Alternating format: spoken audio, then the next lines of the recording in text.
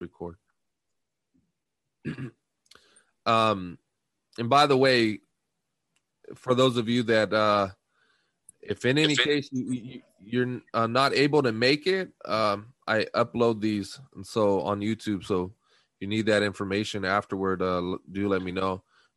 But the Apostle Peter says this. He says, I found it needful, though you are well reminded, though you know these things, he says, I needed to stir up in your mind yet again these truths. And if there's anything the devil does well, what he does is he brings within our minds and within our hearts amnesia. He puts us in this state where we are forgetful.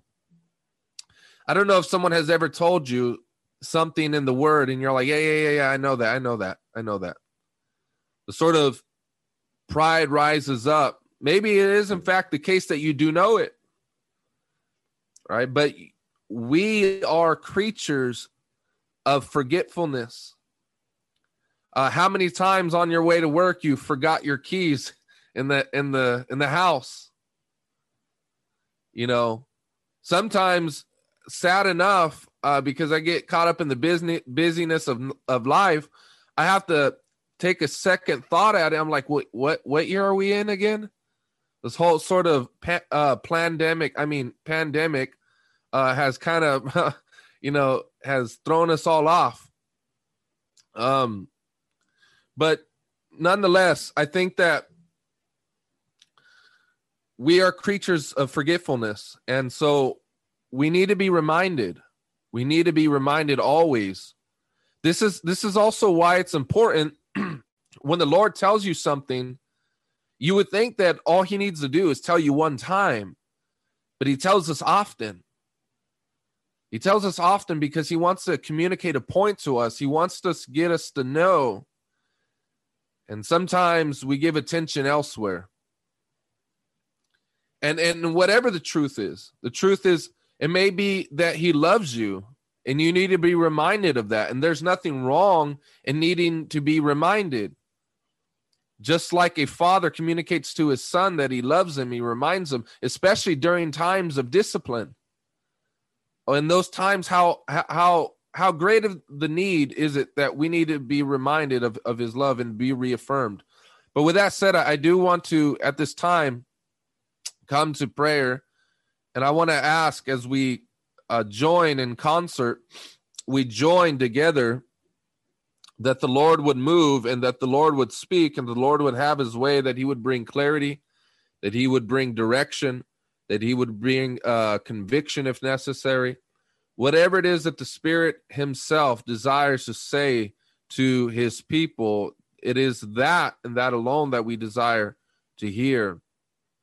But it comes with the intentionality of your heart that says, I have come and I desire to hear from the Lord. I desire to hear from the Holy Spirit. And he is real and he is active and he is in operation every single day. And he has not ceased from his ministry, has not ceased from helping us. He has not ceased from speaking to us. He has not ceased from making intercession for the saints. And so let us pray. Father God, we thank you, Holy Spirit. We thank you, Holy Spirit, for your activity, Lord, in your church. We thank you, Father God, that you are not a God that is dead. You're not a God that abandons your people. You're a God that is an ever-present help in trouble. Father, it doesn't matter what it is that we go through. You are there and you are present, and you reach out your hand to your people all the day long, inviting them to the throne of grace, inviting them to welcome your assistance, to welcome your help. Lord, you don't want us to rely upon false gods, and you don't want us to rely on money. You don't want us to rely on looks. You don't want us to rely on strength. You don't want us to rely on anything other than you, Lord. So, Father, I pray that you would wean our hearts from this world. You would wean our hearts from those things which preach to us a false gospel. This world that preaches to us a false gospel that does not satisfy and cannot satisfy, will never satisfy. Holy Spirit, would you anoint my lips, oh God, and would you speak, Father? Would you, Lord, move through every obstacle right now? I pray that you would bind every devil, every foul spirit that would come and try to whisper in our ears that which is contrary to your holy word. Father, I pray, God, in the mighty name of Jesus, that you would reform our minds, you would correct our beliefs, you would strengthen our hearts, you would encourage our souls. Father, you secure our yesterday, you secure our todays and anchor our tomorrow, Lord. And for that, we thank you, God, that you're an ever-present help in trouble. You're an anchor for our souls. And Lord, I just ask of you that right now, Lord, that eternity would touch time. Eternity, O Lord, would touch this transient world. Father, may eternity be pressed upon our consciences. May we have a sense of your divinity here present with us, Lord. Father, I pray that you would lift us up, God. Whatever it is that we're going through, Father, I pray that chains would break. I pray that you would empower us. I pray that we would move away from our past. Holy Spirit, would you issue your word, Lord, like a two-edged sword, dividing both soul and spirit, dividing both bone and marrow. Lord, expose the intents and the motives of our hearts. Holy Spirit, would you have your way? Would you have your way, oh God? Open up our hearts, Father, I pray. God, give us direction. May we fulfill your will, Lord, even if it costs us everything. Even if it costs us everything, if it costs us popularity, if it costs us money, if it costs us time, if it costs us, Lord, our energy. May all our days and our hours, Lord God, be given to you in holy service. God, empower me, Father, in this moment. Lord, I cannot do anything apart from you. In the mighty name of Jesus, I ask for your help, and I believe you will move, oh Lord. Thank you, God. In Jesus' mighty name, amen. Amen. Amen. Amen. Amen. I see that we're not Mormons today. I'm getting feedback. If you guys recall from last time, I wasn't getting any amens. I'm like, are we Mormons? Do I need to evangelize you guys? I'm just messing. What I want to be talking to you guys about discerning the will of God. And the central text that I want to be focusing in on is in Romans. This book is called the Book of Romans because Paul is writing to those that are at Rome, and the author is Paul, right? And he's writing to them, and this is a very lengthy book, 16 chapters, although when he had originally written this book, there were no chapters. And FYI, just in case you didn't know, there were no such thing as verses. There were no chapters. And that wasn't that wasn't until later that it was invented for our convenience. It's not that it's wrong that it or somehow we should remove ourselves from it, but it wasn't something that Paul invented or anything like that. But he's writing to the Romans, and I want us to take a look at this text, and it says again in Romans chapter 12, verse 1 through 2, I appeal to you, therefore, brothers. And I want to stop there. Okay, so as I've said this before, and I'm sure you'll hear it often and time again, because it's important to note, a lot of times we tend to just read very, very fast past words, and we don't take time to really emphasize word by word by word by word. And one of the words that I wish to emphasize for a minute is the word therefore. And this has become a cliche, but it is true nonetheless, that whenever you find a therefore there, you must ask, why is it therefore? So let's ask the question, why is the therefore there? It's because it's transitional. And this is what we also must understand, is that when we're looking, and I'm going to explain why it's therefore, but what we must understand is that we cannot isolate, we cannot remove verses from the rest of Scripture. And that's what we kind of do. We kind of bumper sticker verses. We kind of slap verses on our refrigerator, and we remove them from its content. Not to say that we can't have, pictures in our home, or, have verses or sticky notes and stuff like that in the mirror. But the point, though, is that we so often isolate verses from the rest of the entirety of Scripture. And what that ends up leading us to is false doctrine, or a misunderstanding of the Word of God. The Word of God is not a magical book that has incantations, or has, these little recipes and formulas. And, it's a book of literature, but divinely inspired for the purpose of communicating truth to the people of God. And I just want to say this on the side before we get into this text, is we so often say, what is God saying? What's the will of God for my life? And what happens is we don't even read on a daily basis.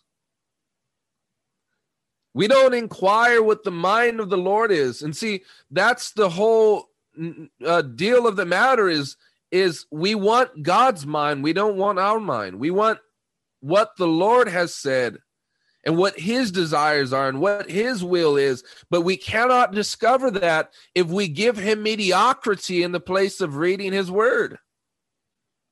We cannot obtain that if we invest minimal effort expecting maximal blessing, maximal clarity, maximum direction.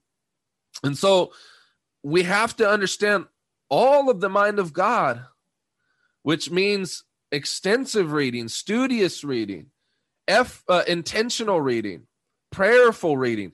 But he says, I appeal to you, therefore. So the therefore is there for this reason. In light of everything else Paul has said, he is now coming to his climactic reason. He's coming to his conclusion from all that he was saying prior. What was he saying prior? Well, we have time to go into all of it, but we find from Romans chapter 1 up until Romans chapter 2 that he was laboring to communicate the gospel. And we understand that from chapter 1.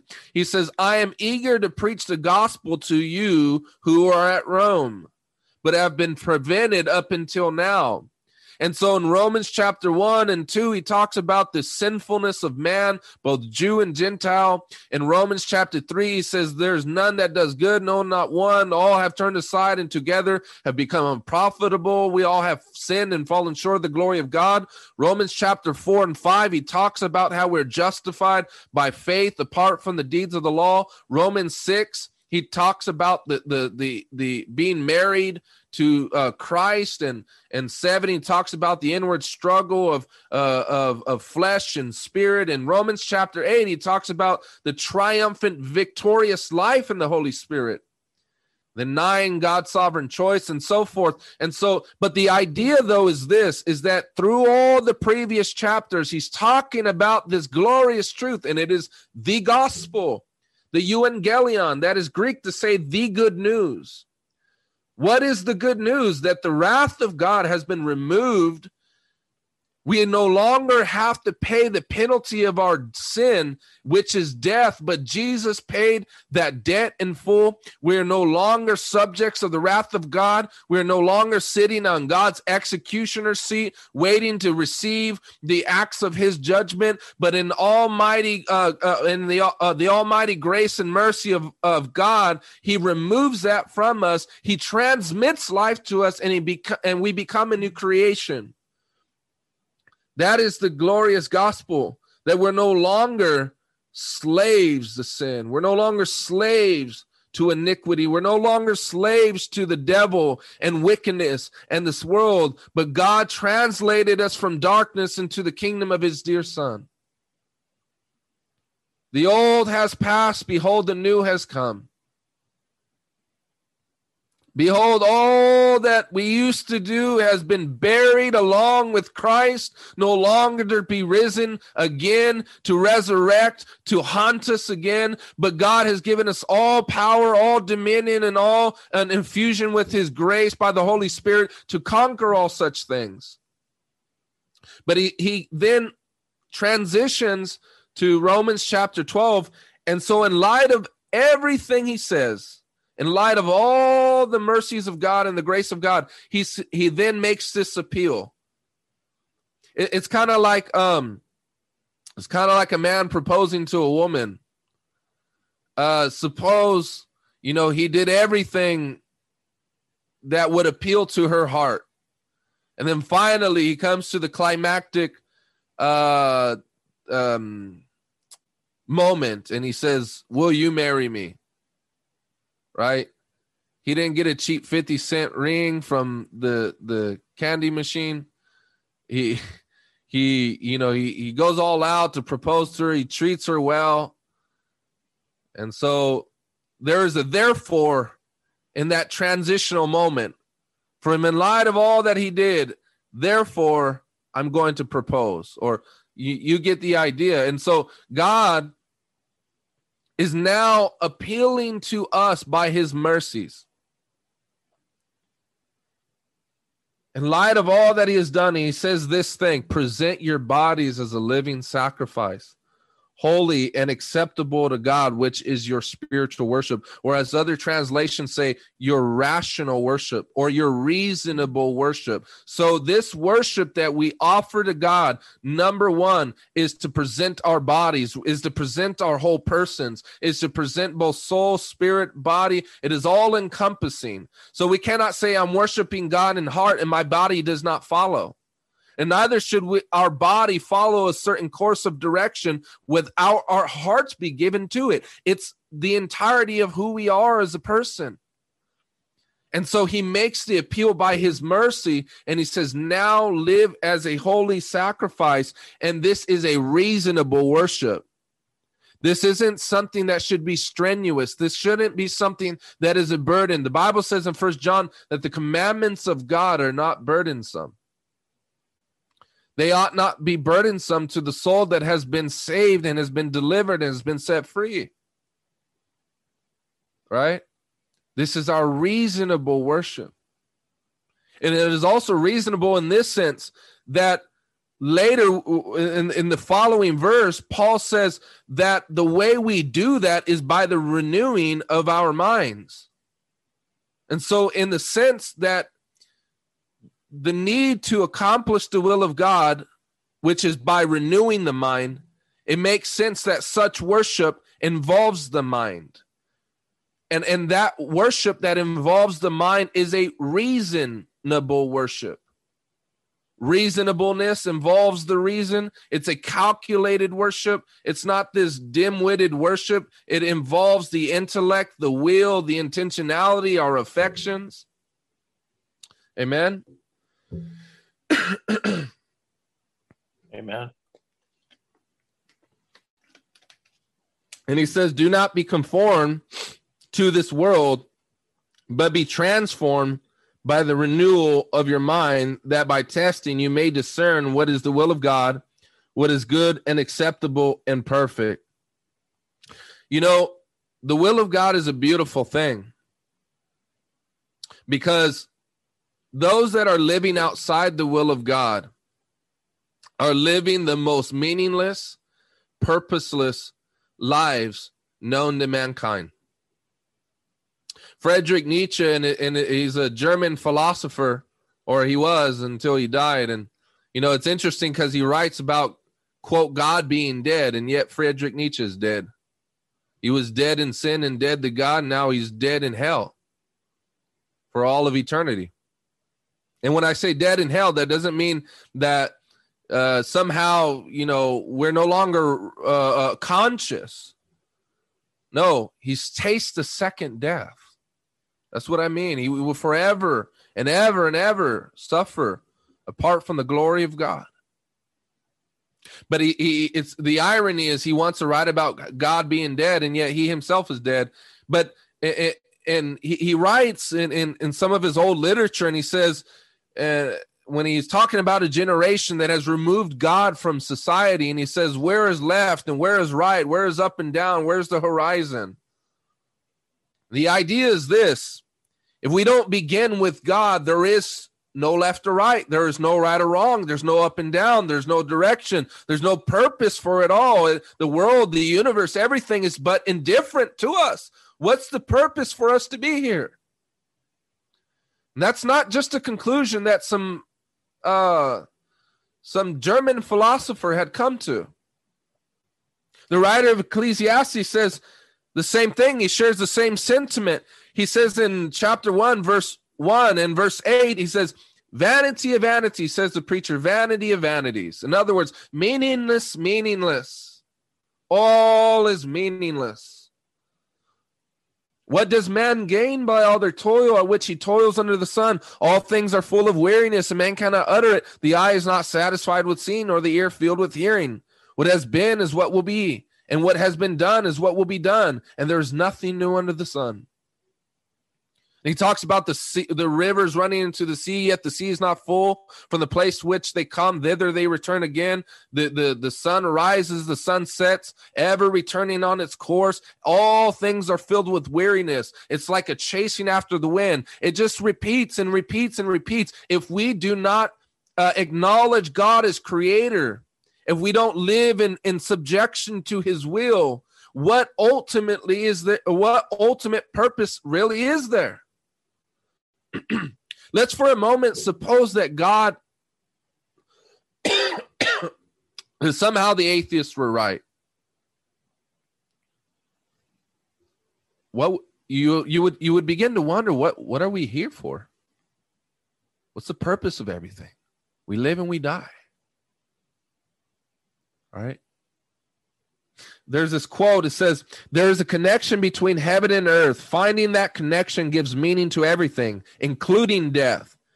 Missing it makes everything meaningless, including life. Let me read that again. There is a connection between heaven and earth. Finding that connection gives meaning to everything, including death. Missing it makes everything meaningless, including life. That connection between heaven and earth is this: we've been united with God, and we are now living on purpose. We're living with meaning. We're living with a destiny. When God issues that call and he says, I'm calling you out of your grave clothes, Lazarus. I'm calling you forth from that tomb. And I'm going to set you on a direction. I'm going to give you a course of clarity. I'm going to set a path for you that I have predetermined, that I have foreordained for you to walk therein. And he gives special attention to you. And he says, this is the roadmap to your life. And there is honor, there is glory, there is power, there is purpose, there is meaning. And then the heart begins to revive with such ecstasy and such love and such joy and such meaningfulness and peace, and says, I once was dead and lost, but now I'm found, and I know the reason for my existence. Hallelujah. I'm no longer Amen. Living in the old course of direction. I'm no longer living in my grave clothes. I'm no longer dead and with the stench. You know, it was one of the early disciples that spoke of Lazarus and said, behold, he stinketh. To cite the KJV, the King James Version, for you KJV lovers out there. Behold, he stinketh. Well, that was the statement that God issued to us. Behold, he stinks. Behold, she stinks. But no longer. It was after that point forward, when the Lord called us out from that glorious call, and he shone into our hearts to give us the knowledge of the glory of Jesus Christ. He put on us new robes. Robes of righteousness, clean robes. Hallelujah, washed and dipped in the blood of the Lamb. Glory to God. But living apart from God's will is utterly meaningless. You take the secularists, the hedonists. The hedonist is basically the philosophy that all there is to life is to maximize pleasure. I remember one apologist said this. He says, the most miserable life are not those who have exhausted pain, but those who have exhausted pleasure. The most miserable life are those who have exhausted pleasure, because therein brings the greatest pain.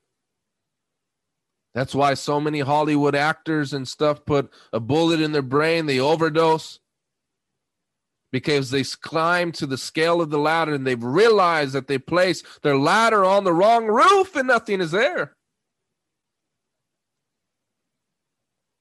I remember in my former times that, the high no longer got you high. You needed a greater high and a greater high and a greater high. And then taking hallucinogenic drugs just to get higher and higher and higher, out of touch with reality.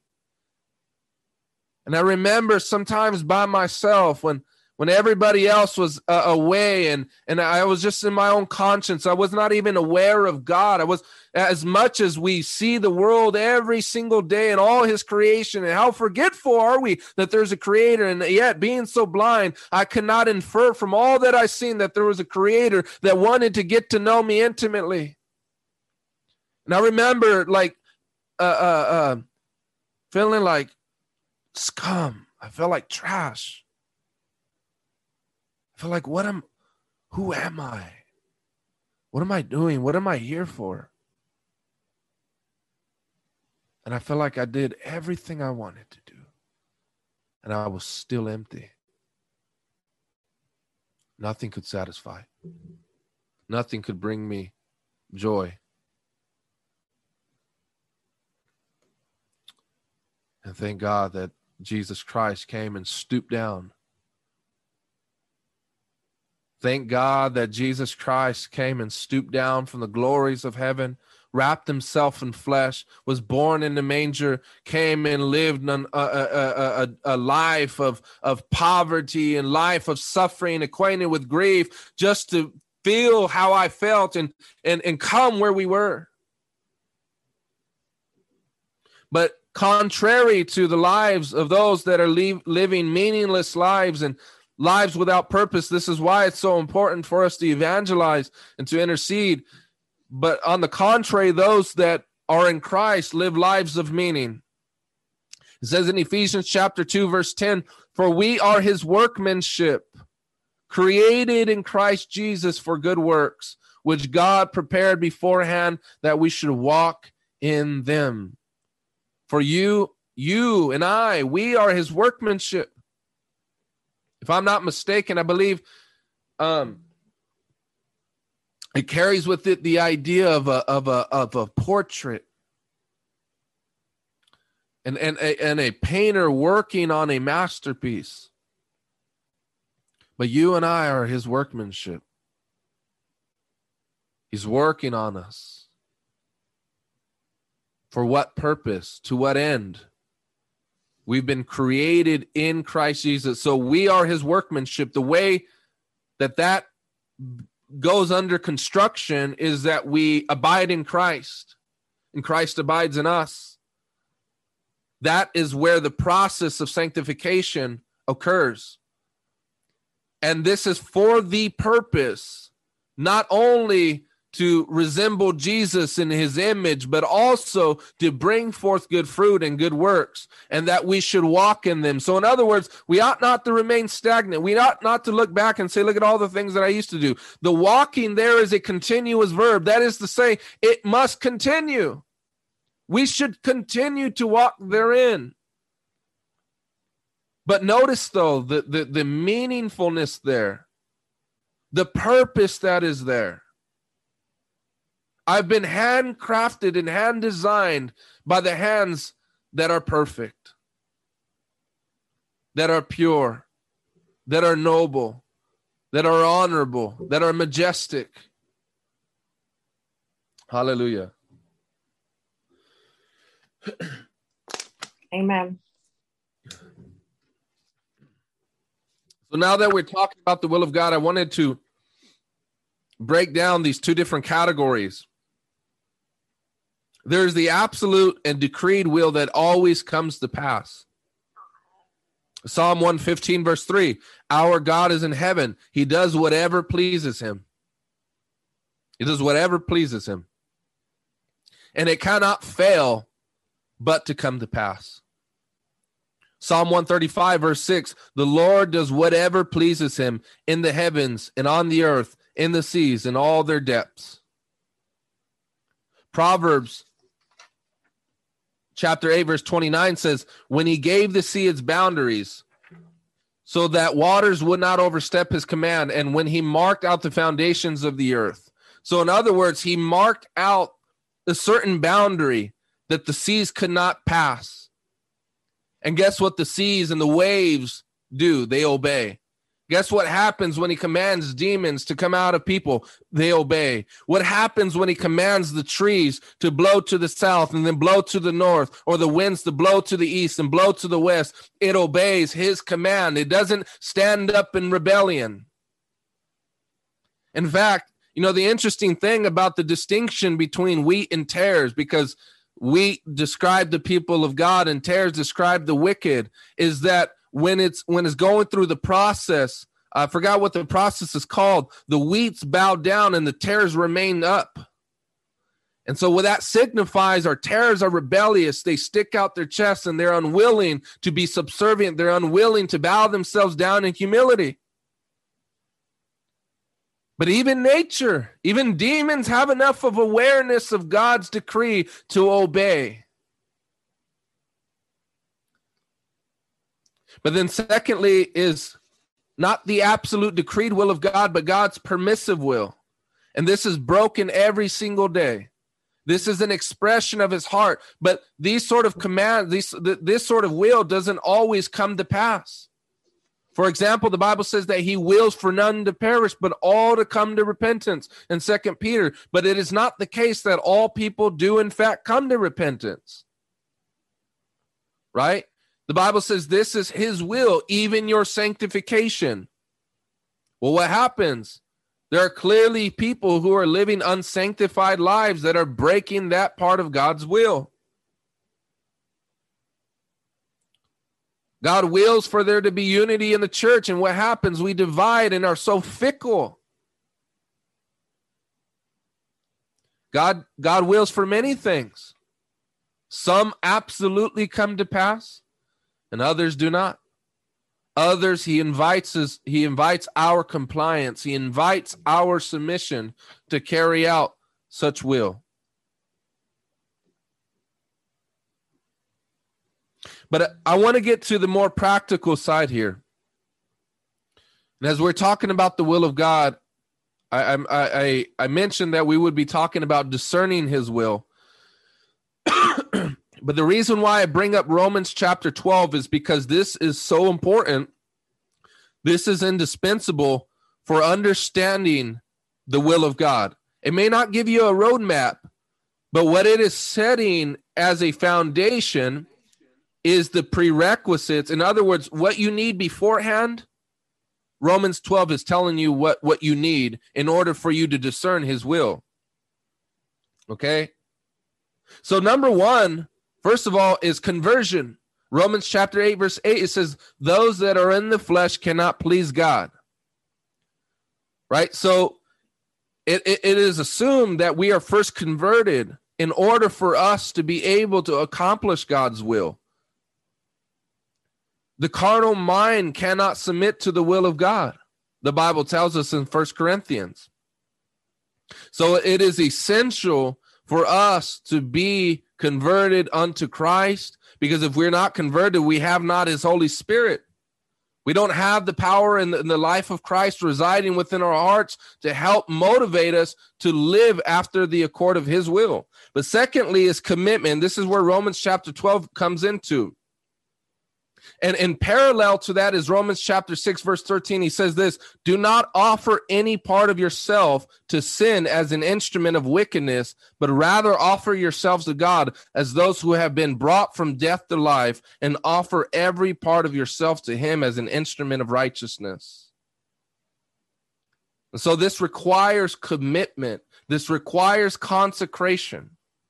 In other words, I'm consecrating my body. I'm committing my body to righteousness and not wickedness. You see, this is the problem. A lot of people they want to know the will of God as long as it actually conforms to what it is that they want. So there really is no commitment.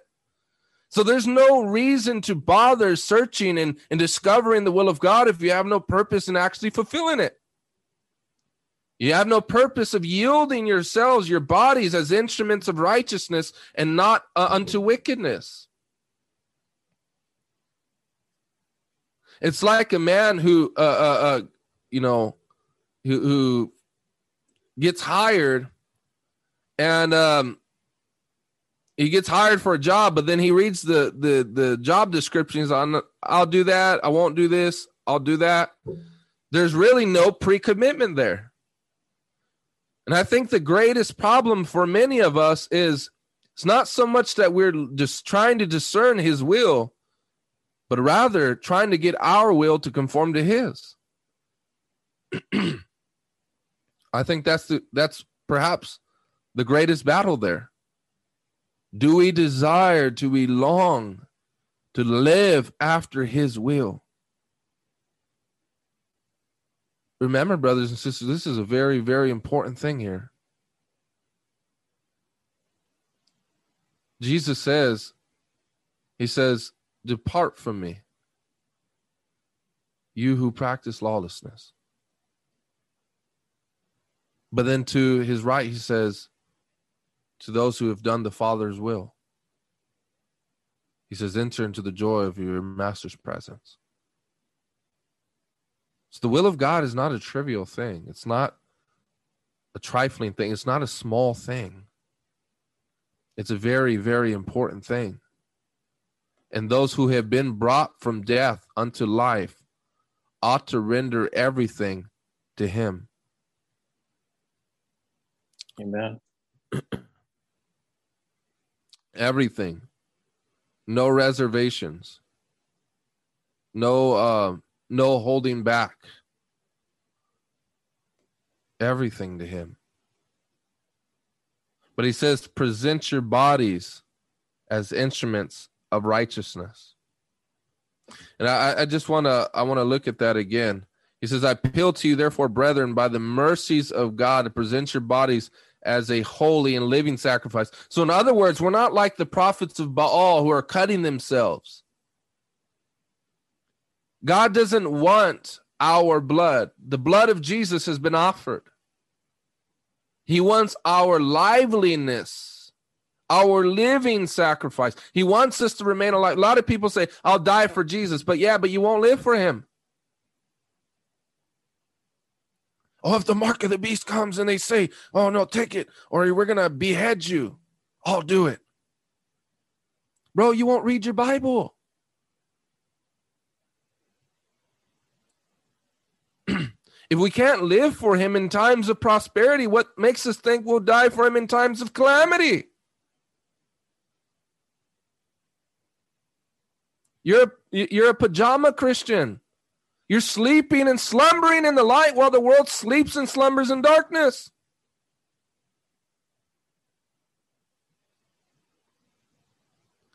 You know, it's a daily sacrifice, a daily commitment.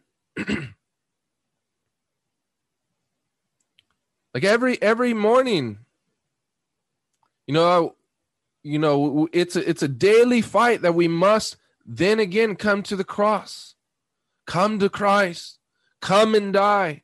He says, whosoever would come after me, let him deny himself, let him take up his cross and follow me. For if you're not willing to take up a cross, he says, you're not worthy to be my disciple. Oh, how the cross with all of our decorative Hobby Lobby, displays in our home so often strip the significance of the cross. It's an execution we're talking about. It's like having an injection needle from Hobby Lobby that they're selling, or an executioner seat, or a guillotine. Right? But it looks so cute. We'll even have these wonderful cross pictures for aesthetics on our Instagram. But it's an execution. That's what it signifies. And Jesus says, whoever would come after me, he says, let him take up his cross. Not another man's cross. He says, let him take up his cross. We all have our cross to bear. But a crucified life leads to an empowered life. Crucifixion doesn't abide in death. It is for the purpose that we may be raised in life.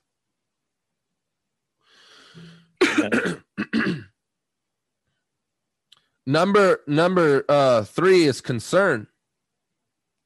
A prerequisite in order to discern the will of God is that we must first be concerned. Jesus says this in John 7, verse 17, if anyone wants to do God's will, he will know about my teaching, whether it is from God or whether I speak from my own authority. That's why when people want to argue with me about, the existence of God, this, and this, and that, I don't waste my time anymore because they don't want to know the will of God. Now, if they sincerely say, I'm doubting God's will, I really don't know, man. Can you help alleviate some of my doubts? Can you bring clarity to me? Then those people, they're open to speak to. But when people want to go back and forth and split hairs over truth, I have no concern to continue to engage with those people because they don't want to know God's will. Because if they wanted to know his will, they would certainly come to the knowledge of his will, as Jesus just said.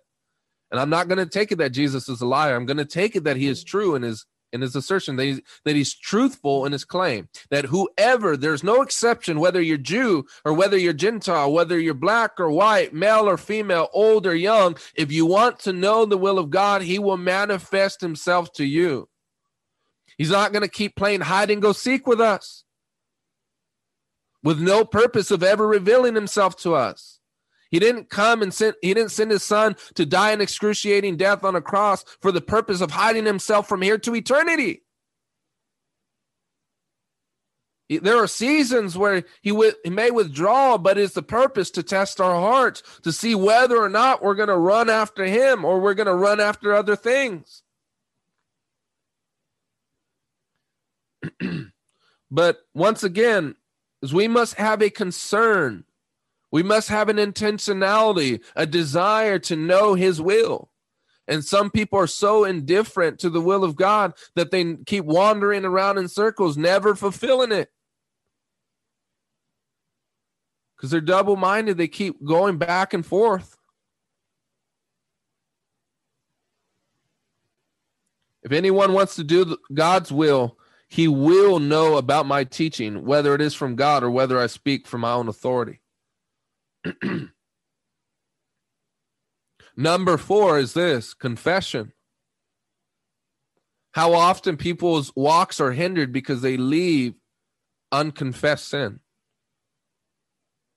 And I'm going to say this too, confession of sin to people. Because we would like to entertain the thought that we're more holy than we really are, and we don't confess our sins. Now, when I'm saying that, I don't mean publish it all abroad and let all of Facebook know or Instagram know or Snapchat or whatever. But if you wrong someone and you think that you can just confess your sins to God without making amends with that person, then you're mistaken. You're wrong. You're offering your gift at the altar and you still haven't made things right with your brother. It's really, really interesting to me because we will easily claim ourselves to be humble. And we'll even cry tears at the altar. and then still give a nasty attitude to our brother or sister. It's not how it works.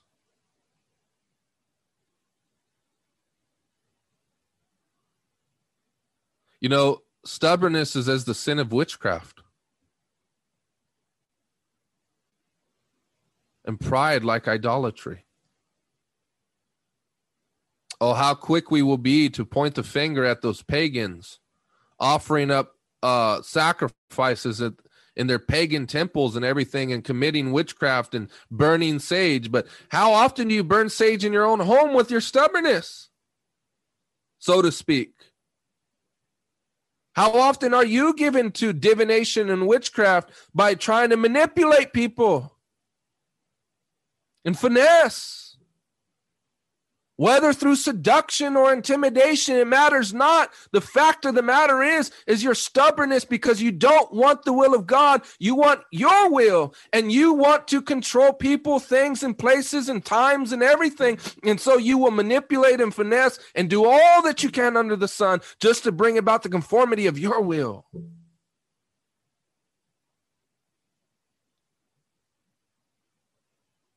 That's why Here's a glorious truth. You want to live free? Do God's will. That is a glorious revelation, because the people that don't want God's will, they are the ones that walk in stubbornness. They're the ones that walk in pride. They're the ones that walk in idolatry. They're the ones that walk in a controlling fashion. Because control at the heart of it is an insecurity, it's a fear, and it's wanting to grip all that you can on your life. Whereas the man or the woman says, you know what, Lord, I'm not going to live in fear. I'm going to live in peace, knowing that I'm just going to be subservient to your will. And I know that means with open hands. I know that means with open arms. I know that means with an open heart. I know that there's a risk that I will be crushed. I know that there's a risk that I will have to suffer pain. I know that there's a risk that I must be rejected and ostracized and face calamity and hardship. But, oh Lord, whatever may come, I know that you're with me through it all. I know that you won't leave me nor forsake me. I know that you will be with me through hell or high water, and that you will see me through the fire. You will see me through it all. But I'm going to live in absolute surrender. I'm going to live surrendered to the King. I no longer belong to myself. I no longer can make my own decisions and choices. I must come to the King and ask him what the Master wills. And even if that means being burned at the stake, even if that means being crushed by those closest to us, and if that means being rejected and stepped on and treated like trash, I'm not going to control things. I'm not going to control my life. My life belongs to Jesus. My life belongs to God. It belongs to him. My heart belongs to him. I belong to him, and he holds me in his hands, and he leads me and he guides me. And all that he wants to see in my life, he will bring about. I don't have to rely on myself. I don't have to trust in myself. I trust in the one who gave his life for me.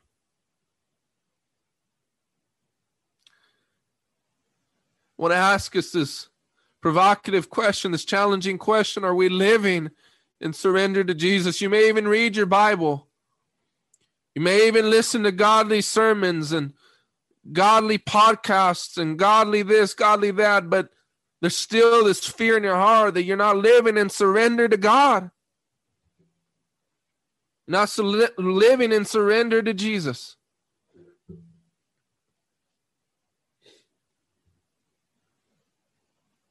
Yes, Lord, have your way, God. Have your way in our hearts. Have your way, Lord, in our minds. God, I pray that you would melt the will. Pray that you would melt every single one of our wills, Lord.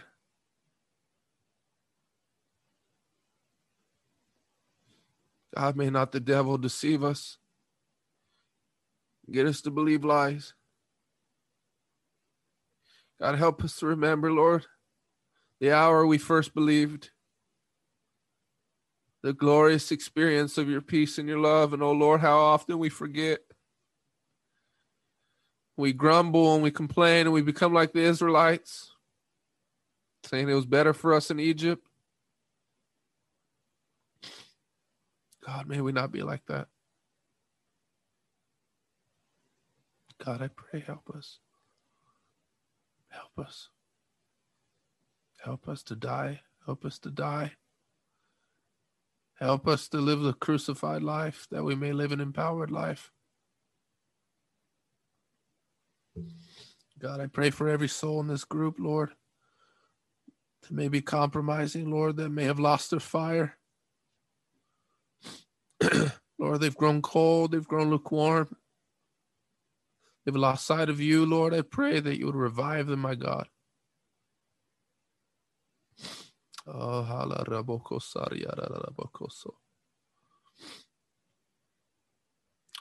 you, Jesus. Thank you for your presence.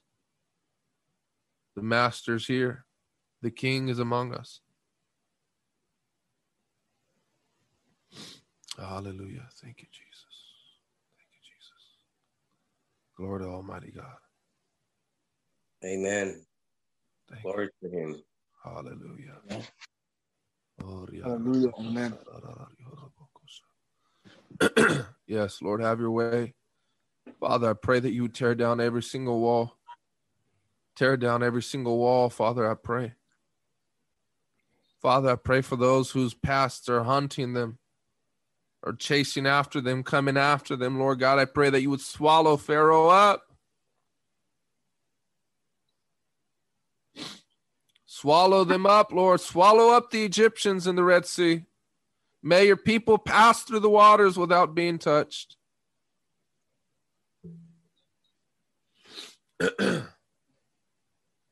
Hallelujah. Yeah. Glory to God.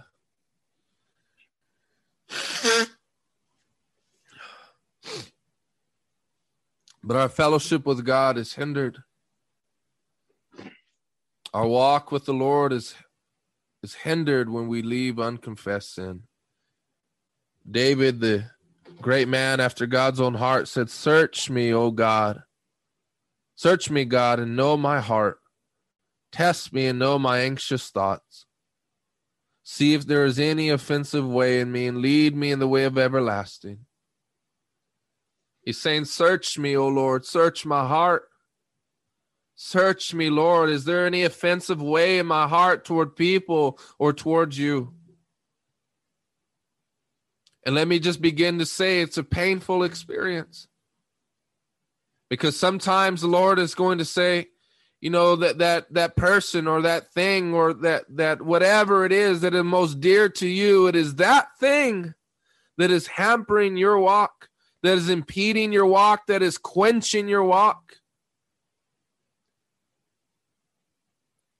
And if we've ever gone or undergone surgery in whether or just been to the doctor, it's an unpleasant experience often when we have problems with our body.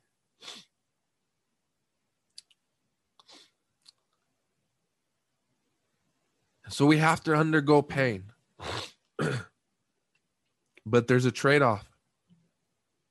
It's so that we may not experience pain in the future to come.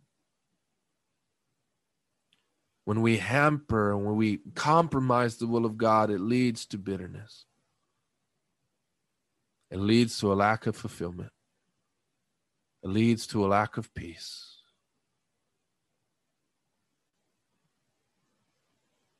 You don't know how disheartened I am to see when people marry the wrong person. They're happy for a moment when they got sex.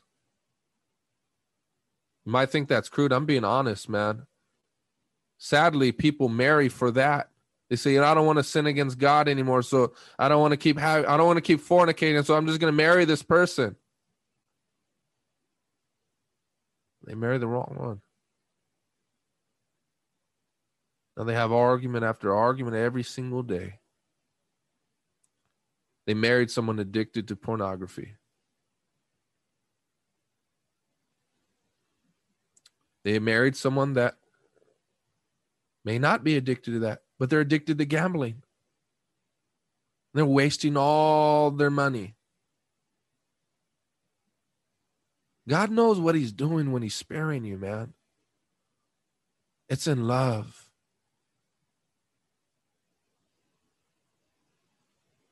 God knows what he's doing when he's sparing you from a career. God knows what he's doing when he's sparing you from you.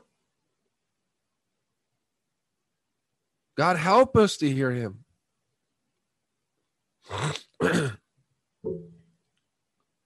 Because it results in joy. Remember, God is the God of joy. He wants us to be able to bite on that sweet fruit and rejoice, knowing that we are living a fulfilled life of purpose and meaning, and that we can say without shame, I've done my master's will. Paul says this, I count not my life dear unto myself, but that I may run my course with joy, and that I may fulfill the will that the master has given me. That I may run my course with joy.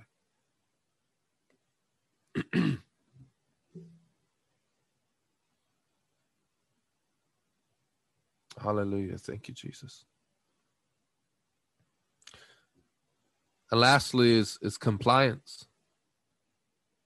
Confession, concern, commitment, conversion, and compliance. Are we willing to comply with the Lord? In other words, are we willing to submit?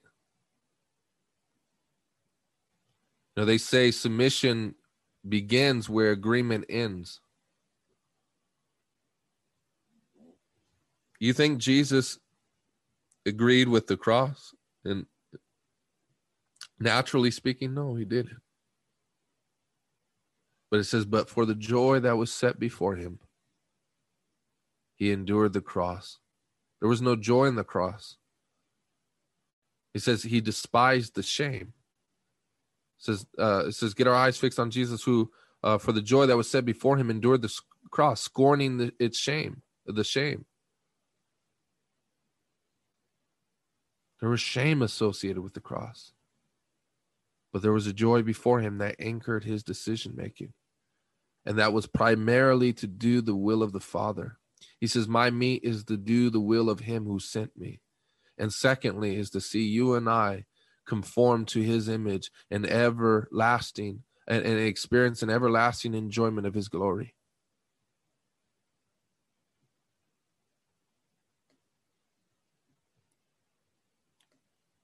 You know, they say it often, but if we don't desire, we don't seek the glory of God on this side of eternity, what do you think is going to make heaven for what it is? I don't claim to know everything that will be there or what exactly we will be doing.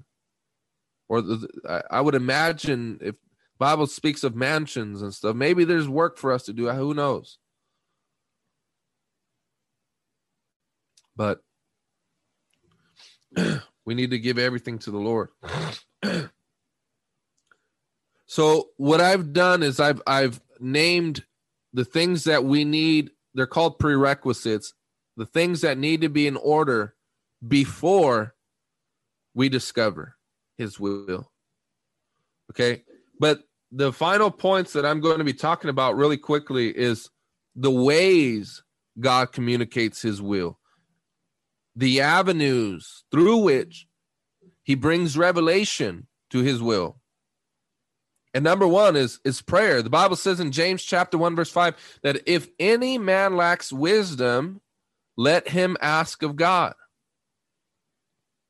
And then that can then branch into a whole further discussion of what is the sort of effectual and effective prayer that brings about the results that we are seeking. And in this case, we're seeking wisdom.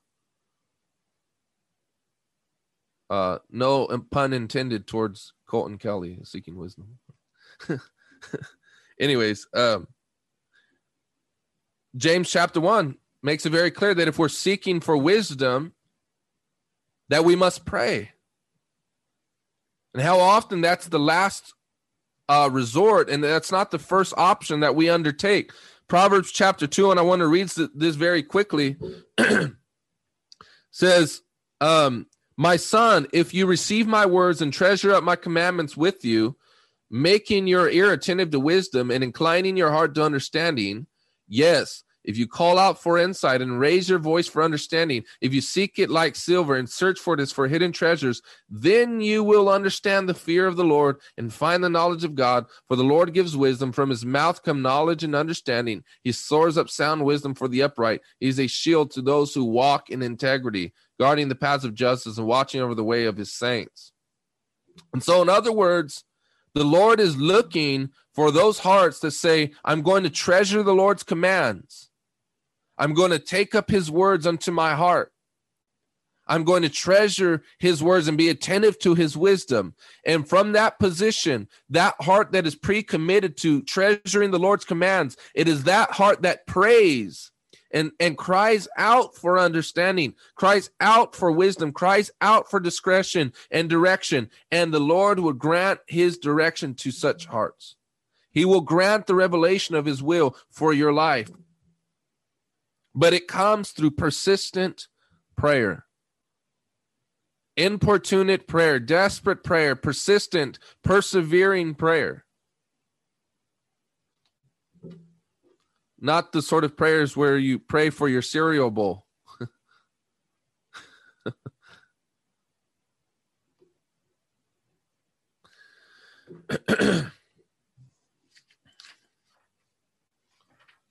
Number 2 is peers. Or in other words, other brothers and sisters in the Lord. The Bible says in 1 Corinthians chapter 12, verse 21, the eyes cannot say to the hand, I don't need you. And the head cannot say to the feet, I don't need you. Proverbs chapter 11, verse 14 says, where no counsel is, the people fall, but in the multitude of counselors, there is safety. Because of people's insecurities and fear of being hurt, they don't get close to anybody. And so you know what happens? Sometimes the Lord will prevent you getting the revelation of of his will in your life until you get close enough for people to help advise you. Sometimes the Lord will block out what you need to know because you're so dang proud and you're so stubborn that you will not listen to anybody else. And what God is saying is, you know what? I see the way you are. And for that reason, I'm going to lock up my revelation for what I want you to do in your life through the counsel of other people. And it doesn't matter what excuse we might say, you know, I've been hurt. I have rejection issues, or I have trauma, or whatever it is. And the Lord is saying, that's not enough. Is he not our counselor? Is he not our healer? He wants to heal us through that. But we don't have an option to be isolated like a monk. And see, that's where the monks go wrong. They think they can fulfill the will of God by being on an island and not connected to anybody, not in relationship with anybody. The Lord tests our hearts by making us dependent on one another. You might be like, I don't like sister so-and-so. I don't like brother so-and-so.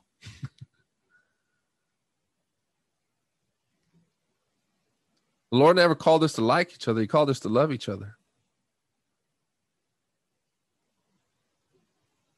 Love and like is different. That's why, you know, little boys and little girls can like each other in junior high, but they don't love each other.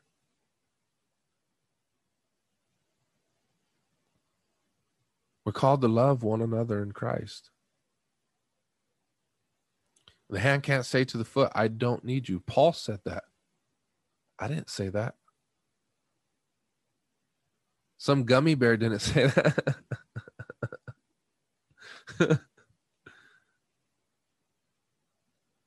Come on, this is Bible, right?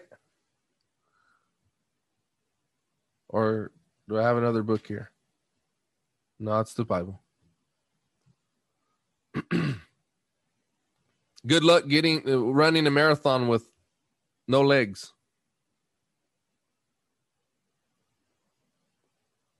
You know, some people are so proud. They're like, I'll do it anyways. I don't need you. Shoot.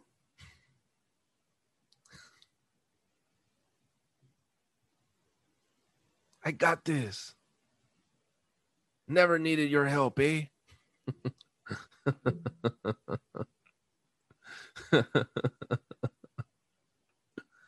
Oh, I'm coming for y'all.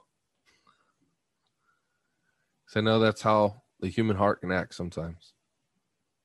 So that's how it can get sometimes. But we do need each other.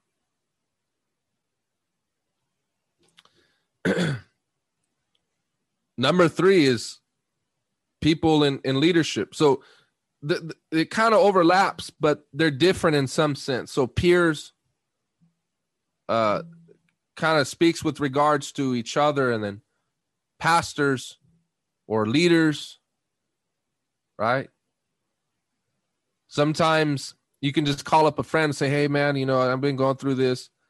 And that call kind of looks different than brother, sister don't know. So we need to seek counsel from, you know, a pastor or a leader that the Lord has endowed with exceptional wisdom, right? So there's a place for that too. But I don't really want to focus too much on that because it kind of overlaps with the previous one. But number 4 is prophecy. And this is where I'm thankful to say that we are continuationists here. That maybe you guys don't like that label or whatever. You don't have to take it if you don't want it. But all it simply means, sadly, because there's people today that don't believe in the gifts, you have to create a label to set apart those who do. And they happen to be called continuationists. That means we believe the gifts have continued. Prophecy has continued. I hope we're not Mormons here, and neither are we cessationists. And cessationists are those that don't believe in tongues. They don't believe in prophecy. For those of you that have been here in any length of time, you've seen the gifts obviously operate. And so this is another reason why close association is so important, is when God gives someone a prophetic word, it is for the benefit of his body. But if you're so distant from people, then how can God ever use someone to speak to you?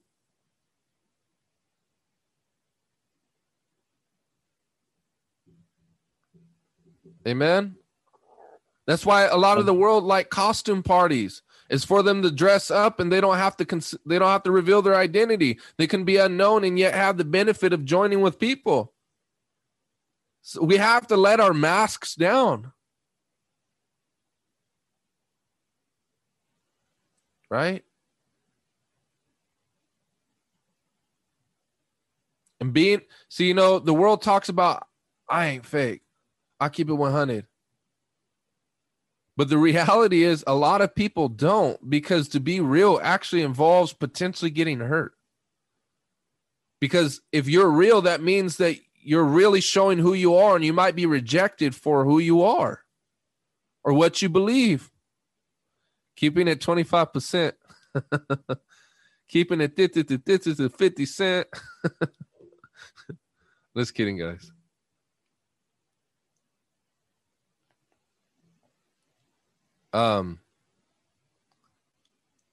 But being real involves a potential of getting hurt. And so we need to let that stuff down. And we need to ask God for the security of our hearts to help us.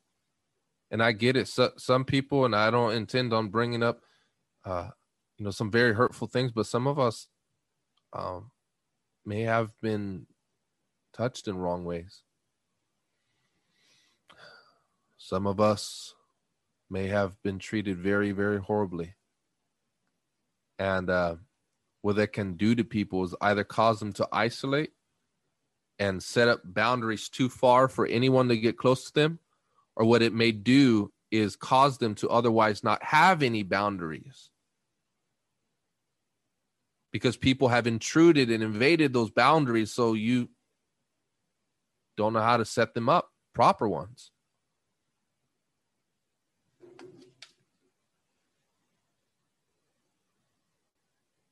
The next one is precept, and we're coming to a close. And it's God's word. Precept is just another word for God's word or command. The Bible says in Psalm 119, verse 130, the entrance of your word gives light. It gives understanding to the simple.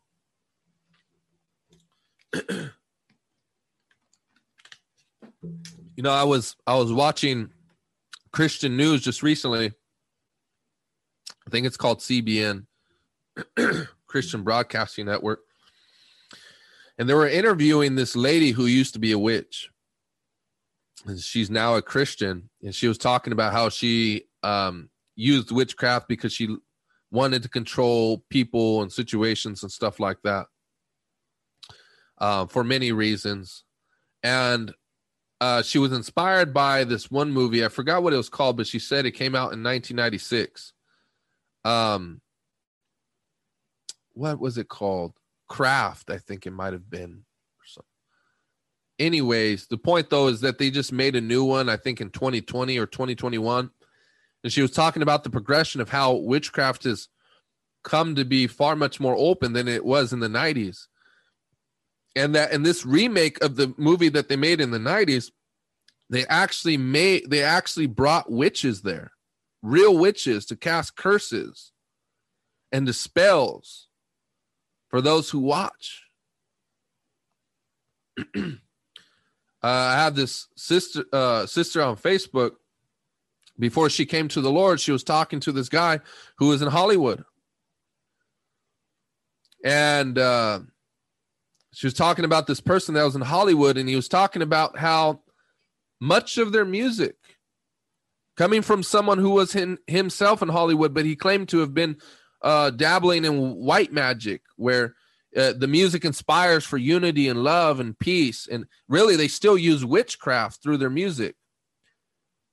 And that he got set up for like this big record deal, but he turned it down. I think this record label had produced music artists like Ozzy Osbourne and stuff like that.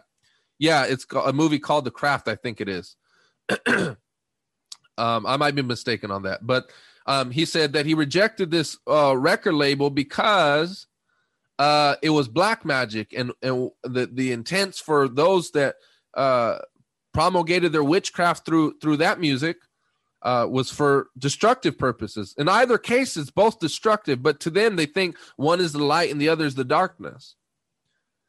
And he was talking about how they use evil and divination and witchcraft through the music, so that even if there's an absence of content promoting certain wicked lifestyles, they can accomplish it through the feel of the music itself. Because you must understand that Jesus says, my words are spirit and they are life. Here's the thing. Spirits always give out words. They give them out. Okay? But there's a possibility that spirits can remain mute, but can still accomplish their purposes through infusing. So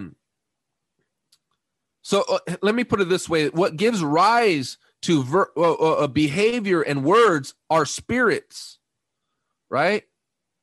But spirits can decide to be quiet. And every word comes from spirit, either human spirit, the Holy Spirit, or a demonic spirit. Right. And so when this stuff is in music, most fundamentally, the spirits are doing the influencing more than the words are. And so that's what we got to pay attention to. But anyways, the point that I was bringing up when talking about this is that is becoming more aware. The witchcraft and all this stuff is becoming pushed more in society. They're pushing the envelope with all this stuff. And when it comes to the occultic practices, what do? They refer to their occultic books or their occultic philosophies in order to accomplish occultic practices. But how interesting it is when it comes to Christians, we think we can come to know the will of the Lord without referring to the owner's manual. And God forbid that the world should be far much more devoted to their wicked practices than we as the church are devoted to the living Christ. The entrance of his word gives life, and it gives light. It gives direction. It gives power. It gives clarity. It Amen. dispels lies. It dispels confusion. It breaks yokes. It breaks bondages. And so I guess a good question to ask us is, are we delving into the Word of God? Are we allowing his word to shape and mold our thinking?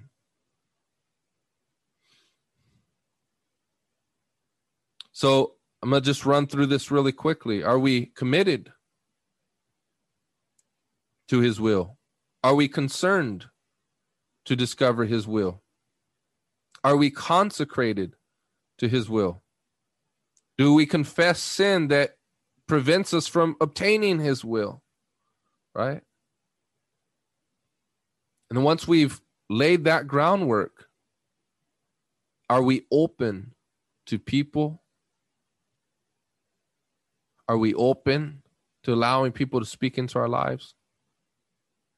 Are we open and willing to correct our lives in accord with prophetic words? Are we allowing ourselves to be shaped and molded by God's word?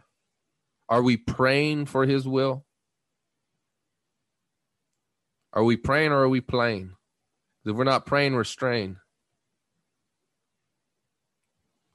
Praying is always for the purpose of going forward. Going forward. I'm not going back, and I'm not staying here. I'm advancing in the will of God and what he wants for my life. And I think the final thing that would conclude this all is persistence. Because if we're not persistent, we could have done every single thing and then come short of the goal 10 yards in. 10 yards, we just need 10 more yards, and then we say, you know what, I can't do this anymore. I'm waiting too long, Lord. Why have I don't have my own house yet. I don't have my business yet. I'm not married yet. God alone knows why. And you know what? Can I tell you something? He may not give you an answer why. He may not explain to you. But he's going to tell you, are you willing to trust him by faith? Are you willing to still trust him, though everything you see is not working out as the way you thought it would? Trust in the Lord with all your heart and lean not to your own understanding. In all your ways acknowledge him, and he will make straight your paths. There are still things today that I don't know why God allowed. But I can say like Marvin Sapp, I'm wiser, I'm stronger, better, much better. When I take a look back at all the things he brought me through, I can see that it was his hand that I was holding on to. Hallelujah. So, as we come to a close, saints, I want to direct our attention back to this reality. That we can say yes to the Lord today, or we can say no to him. But I will assure you this, that if we say no to his will, that just like those in the world, what happens? They live lives of despair. They live lives of hopelessness. They live lives of depression. They live lives of hurt and agony.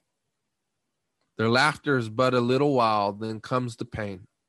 Jesus says, woe unto you whose laughter is now, for there will come a time when you will weep. But blessed are you who mourn, for there will be a time when you're comforted. So doing the will of God may require your mourning. It may require your pain. It may require difficulty. It may require bending and breaking and crushing and calamity and hardship and persecution. But you know what? Jesus says, hold on, because there's going to come a time when you will not mourn anymore, but your rejoicing will come. Weeping may endure for a night, but the joy comes in the morning. But for the wicked, their rejoicing lasts but a day, but their mourning will be forever. It is lasting. It is perpetual. Their agony gets deeper and deeper and deeper as they continue more and many more years throughout life without God. They're digging a pit further for themselves. And you know what? I'd rather suffer in pain knowing that my pain has purpose, rather than to be happy in life knowing that I'm living a meaningless one. And I'm going to close with this last analogy. John Piper, I remember in his wonderful preaching that he did some years back. It's called "Don't Waste Your Life." And he was talking about this old couple that lived middle class. They did many things. They traveled. They did all that they wanted. And they finally settled down after the retirement. And you know what they committed the rest of their lives to? Collecting shells.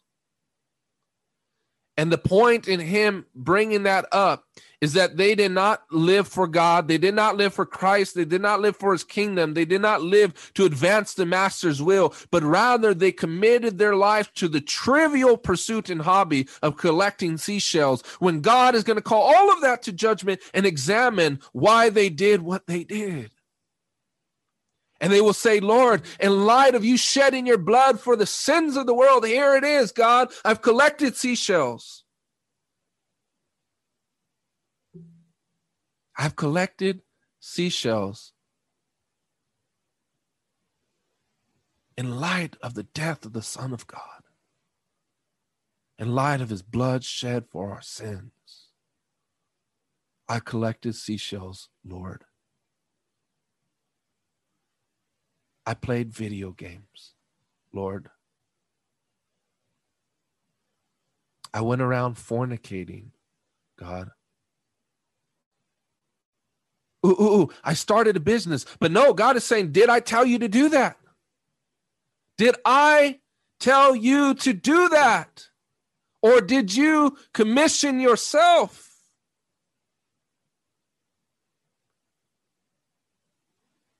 Did the master say, son? Here's a good question. If the Lord say, all you're going to do for the rest of your life is be a janitor, will we rest content? Say, yes, Lord. Because in light of eternity, this alone has purpose.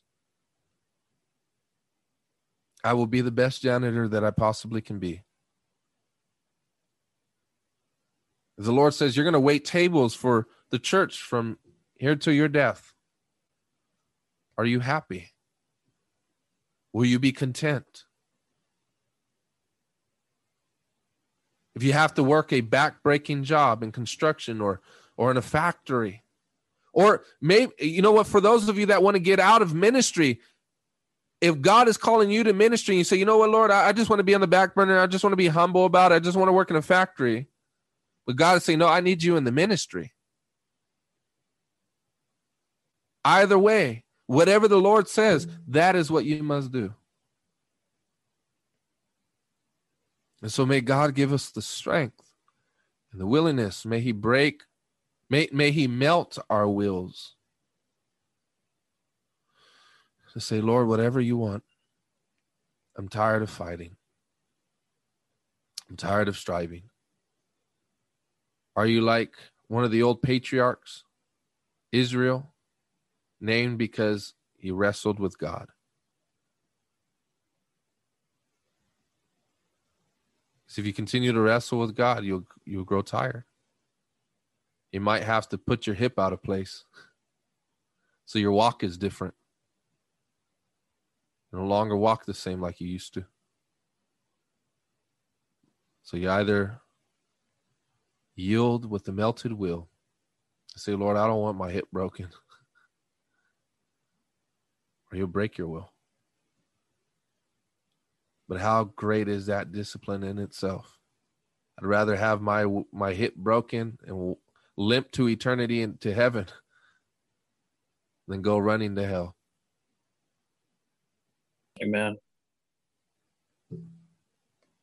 And like my brother Colton Kelly says, he says, I'd rather offend you into heaven than to comfort you to hell.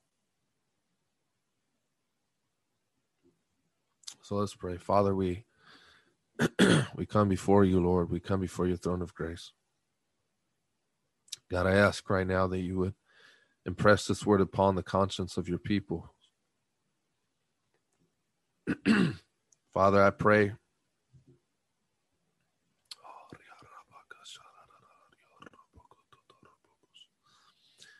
Father, help us. Help us, Lord. Father, I pray that we would all fulfill your will. I pray that we would all, Lord God, live with joy, knowing that we are doing what you've called us to do. Lord, I just want to pray for Sabina.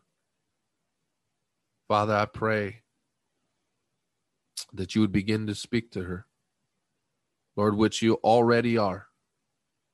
You're already speaking to Sabina, and I believe, Lord, that you have her here for a purpose. And I believe, oh Lord, that you have spoken to her today. Lord, I pray that you would give her the strength. I pray, Lord God, that you would give her the peace. Father God, I pray that you would make known to her what it is that you want her to do for her life, because her life belongs to you. Her life is no longer herself's. Her life doesn't belong to her anymore. It belongs to you, Lord. And Father, I pray, Lord, for a complete peace over her mind, complete peace, Lord, over her heart. Lord, I just come against every single assignment that has been sent by the devil to terminate her or to terminate her family, to come against her, Lord God, to try to put fear or anything, Lord God, in her heart. Lord, I pray, just come against that in the mighty name of Jesus. And I just say, peace be to you. Peace be to you in the mighty name of Jesus. May the Holy Spirit just flood her heart right now, God. And Lord, I just pray for your love to overshadow her, Lord. And Father, things and habits and ways of thinking would fall off as scales. Hallelujah. Yes, Lord Jesus. Hallelujah. Thank you, Jesus. Hallelujah. A changed walk, changed mind. And Father, I pray for restful sleep. Restful sleep for Sabina, Lord God, that she would sleep better than she has ever slept before. For your word says you give your beloved sleep. Hallelujah. Thank you, Jesus. Lord, I just pray for the rest of the group. God, I ask of you, Lord, if any of us are out of alignment, Lord, bring us in alignment to what you want us to do. Lord, I pray for my brother Jarvis. God, I ask you, Lord, that he would be useful with his time. He would be intentional with his time. Holy Spirit, I pray that the fears that he has, Lord, will not befall him. God, I ask right now that the days of struggles will be over. The days of struggle will be over, Lord. Father, I pray that you would mature him, that he would grow into a great man of God, that he would begin to walk in big shoes, Lord God, he finds too difficult to fill. But Father, I pray that you would hold his hand, Lord, and you would begin to strengthen him, bring peace to his home, bring peace to his mind. Father, I pray in the mighty name of Jesus for joy to spring up, that he would not live out of fear, but he would live out of confidence. And those little trivial things, Lord, he commits to, I pray that he will let go today.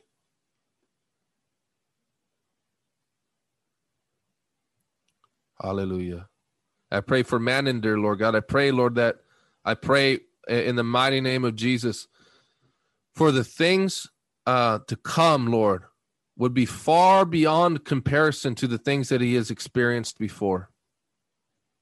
Lord, I ask God right now in the mighty name of Jesus that you would begin to enrich him with a joy, and he would be speechless over all the things that you'd begin to do, Lord, here in the near future. Father, I pray, God, that you would continue to shed off the old man. And I pray, Lord God, that everything from the past, Lord God, would remain in the past, that it would not come to try to bite him, Lord God. Old people and old places and old things, Lord God, I pray erase it from his memory. Father, I pray that he would be so preoccupied with the blessings that you would come to bring him here in the near future, Lord, that the things of the past will be long gone and will remain that way. Hallelujah. Hallelujah. Amen. Hallelujah. Thank you, Jesus. Father, I just pray, Lord, in the mighty name of Jesus, for your peace to rest upon all of us, Lord. Thank you for this group. Thank you for my family in the Lord. Lord, I deeply concern, Father, for all of them, Lord. And I just pray that you keep them in your love. Keep them in your gentle hands. And even when they stray, Lord, in your fatherly love, Lord, would you just bring them back? Would you just remind them how much you love them and how you don't want them hurt? In Jesus' mighty name, amen. Amen. Amen. Amen. Hallelujah. It's a blessing to have you all. Glad you guys made it. Hope you guys were blessed today. And that hopefully God gave you guys direction or encouraged your hearts at least. I'll go ahead, brother. For Sister Felicia. So I just want a praise report to let you guys know that my daughter is home from her accident that she had at school. So I just appreciate the prayers, and I know God is good all the time. So you want to say thank you for your prayers? Thank you. Amen. Hallelujah. Yeah, so You're welcome. She has to wear a brace for 6 weeks. She fractured 6 of her spine. Jose, okay, sorry. No, it's 6. The doctor said it was L2, L3, L4, T2, T3, T4. So, but praise be to God, because she's walking, she's talking. Yeah. I just thank God for her not going into surgery. So God is good. So I just want to thank you all for all the prayers. I really appreciate it. Hallelujah. Amen. Well, thank you for sharing that, sis. You're welcome, little one. God bless you. And may the Lord strengthen your back and give you good rest and give you peace. We're thankful that we were able to pray for you guys, and may the Lord restore her back and her face no problems in the future. But amen. That's a good praise report. God is a healer. Amen. God is a healer. Hallelujah. Yes, he is. Hallelujah. Amen. Thank you for sharing that, sis. Anybody else have